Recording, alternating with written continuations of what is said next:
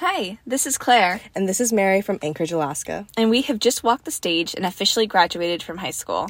This podcast was recorded at 12:42 p.m. on Tuesday, June 20th. Things may have changed by the time you hear this, but we'll still be celebrating our freedom and beginning a new chapter in our lives. Here's the show! Oh, congratulations. That's such an optimistic and fun time of life. Absolutely. Good for them. I hope you have a summer break coming. Hey there, it's the NPR Politics Podcast. I'm Susan Davis. I cover politics. I'm Domenico Montanaro, senior political editor and correspondent.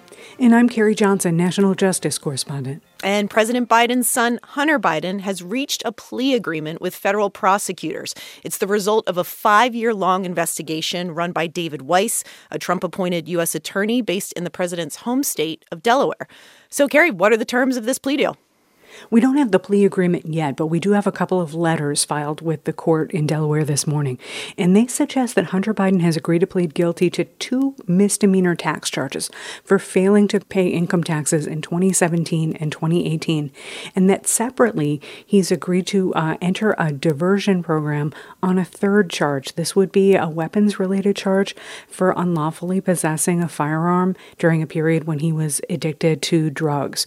And so under the terms of that diversion program, if Hunter Biden stays clean, undergoes drug tests, reports to probation regularly, after a couple of years, that charge will be wiped off his record. But if he doesn't follow the rules, the DOJ can use his admission against him in court at a later date. And as for, whether Hunter Biden is going to actually face jail time, it's not clear at this moment. Some sources are telling me that DOJ may have agreed to probation on the tax charges, which would be important, but ultimately, it's going to be up to a judge. What other kind of penalties could he be looking at? If there's jail time as one potential thing, is there fines, or is essentially the plea to say you're guilty part of it?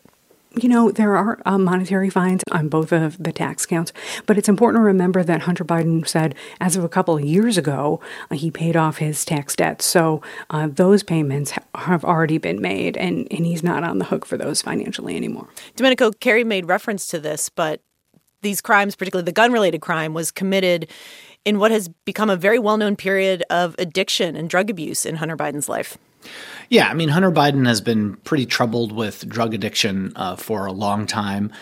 This became a part of the 2020 campaign where, former President Trump tried to use it against President Biden. And President Biden, arguably had one of his best moments of the campaign in the debates where, he said that a lot of people struggle with addiction. A lot of families have had to deal with this, and that he loves his son and that he's glad that he's gotten to a better place.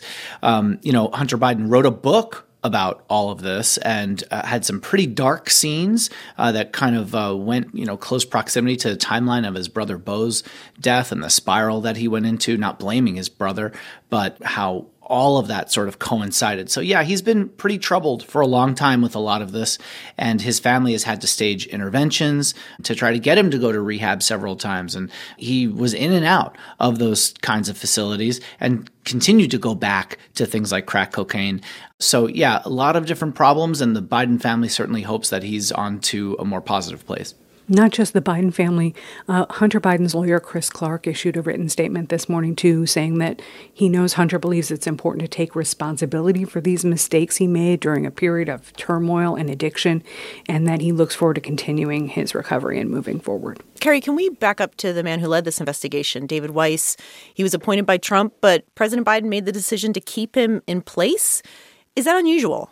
That's really unusual, Sue. And President Biden said he did that to try to insulate this investigation from any hint of politics whatsoever. This investigation, we know, has been going on for 5 years now. And David Weiss was empowered by the Attorney General Merrick Garland to run this probe as he saw fit. Weiss issued one statement today describing the terms of the plea deal and saying the investigation is ongoing, which is very interesting because Hunter Biden's lawyer said they thought they believed the whole matter had been resolved. So there may be more to come here. The other thing to know that's kind of unusual is that the line prosecutors on this case, the assistant U.S. attorneys, are two assistant U.S. attorneys from Baltimore who've handled very sensitive public corruption cases in the past, including ones involving the Baltimore Police Department. How do you interpret that? I'm a little confused by Hunter Biden's lawyer saying we see this as case closed and the U.S. Attorney's Office saying it's still ongoing. Is that potentially because it hasn't actually gone before a judge yet? Well, the judge will have to sign off on this plea deal and ultimately impose a sentence. So there is that with respect to these tax and weapon charges. But there may be other matters under investigation related to Hunter Biden that we don't know about because the Justice Department and the FBI aren't telling us. And I don't think we know enough right now to say whether there's a more fulsome investigation of financial dealings underway. All right, let's take a quick break and we'll talk more about this and the politics of this when we get back.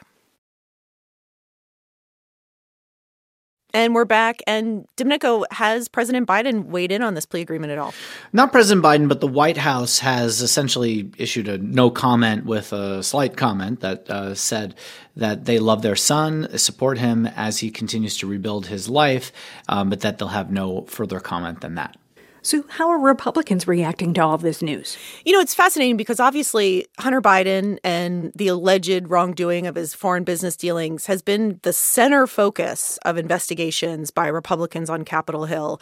And it's pretty clear already that the agreement, whatever agreement he's reached with the U.S. Attorney's Office, is not going to impede those ongoing investigations on Capitol Hill.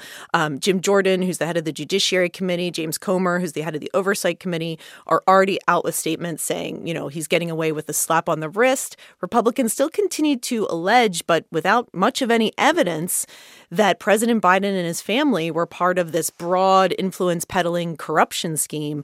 But obviously, this agreement and this news today doesn't help bolster their accounts because there's nothing in this agreement that does speak to Hunter Biden's business dealings or certainly anything that involves the president himself. So, Domenico, I don't know what you think. I don't know if you think that these investigations are going to be able to have much of a dent in the president. I know Republicans continue to try, and it's still going to be a center focus going into the presidential campaign.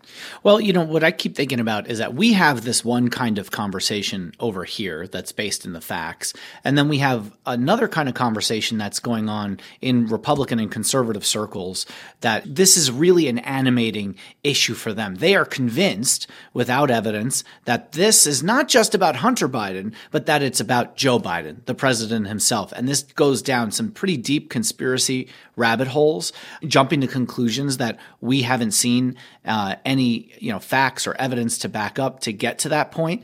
But this has really been, like I said, an animating issue for a lot of Republicans.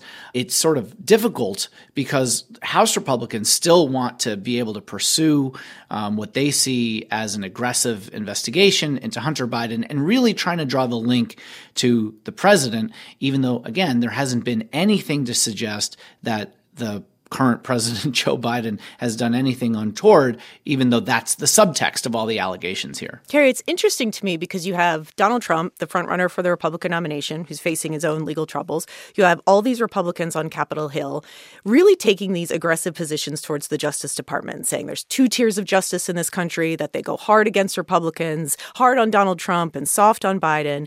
But it makes me think about the Attorney General, Merrick Garland, who seems to have gone through agonizing lengths as Attorney General to look as apolitical as possible with these very politically sensitive investigations. Yeah, he's said over and over again that he wants to treat like cases alike and that no single person is above the law. And so Garland is actually out of the country. He's in Europe meeting with the International Criminal Court and other counterparts early this week. So he's not around to answer questions about whether he approved this plea deal or any more details. But he has been very careful to say that they evaluate cases on the facts and the law. And it is worth noting that this weapons charge for which Hunter Biden is apparently going to admit responsibility, that's a very rarely prosecuted charge. And some of these tax charges as well, these two misdemeanor tax charges, those are not brought very often either. His case is kind of a strange one in terms of looking at similar treatment by other people who are not as well known. Domenico, it's the Politics Podcast, so I have to ask the politics question. On the one hand, it's never good to have members of your family facing criminal charges and plea agreements, just not good for any candidate. But on the other hand, Biden seems to have used this to humanize his family, particularly because they focus so much on how much of this occurred when Hunter was going through addiction, which is also something that is very sadly relatable to many Americans. So I wonder your take on if this has much of a political impact, positive or negative or neutral for Joe Biden. You know, the thing that struck me when I saw this is that, humanity is often really lost in politics. It really is not about life fulfillment or being fair. Politics is really about how you can weaponize or politicize something that's happening to try to, take down your opponent or expose a vulnerability and raise questions for swing voters to say, hey, you shouldn't vote for them because in this case, they're a criminal family or something. But, the fact is, people are so dug in when it comes to this that this may be, again, an animating issue for the right. It doesn't really have or hasn't had much resonance, certainly on the left, and not really much, if any, with independents who are prone to potentially want to vote for President Biden. At the same time, former President Trump is certainly going to use this to say that there's a double standard to try to muddy the waters while he himself is dealing with a host of legal problems. All right. I think that's it for us today. I'm Susan Davis. I cover politics. I'm Domenico Montanaro, senior political editor and correspondent. And I'm Carrie Johnson. I cover the Justice Department. And thanks for listening to the NPR Politics Podcast.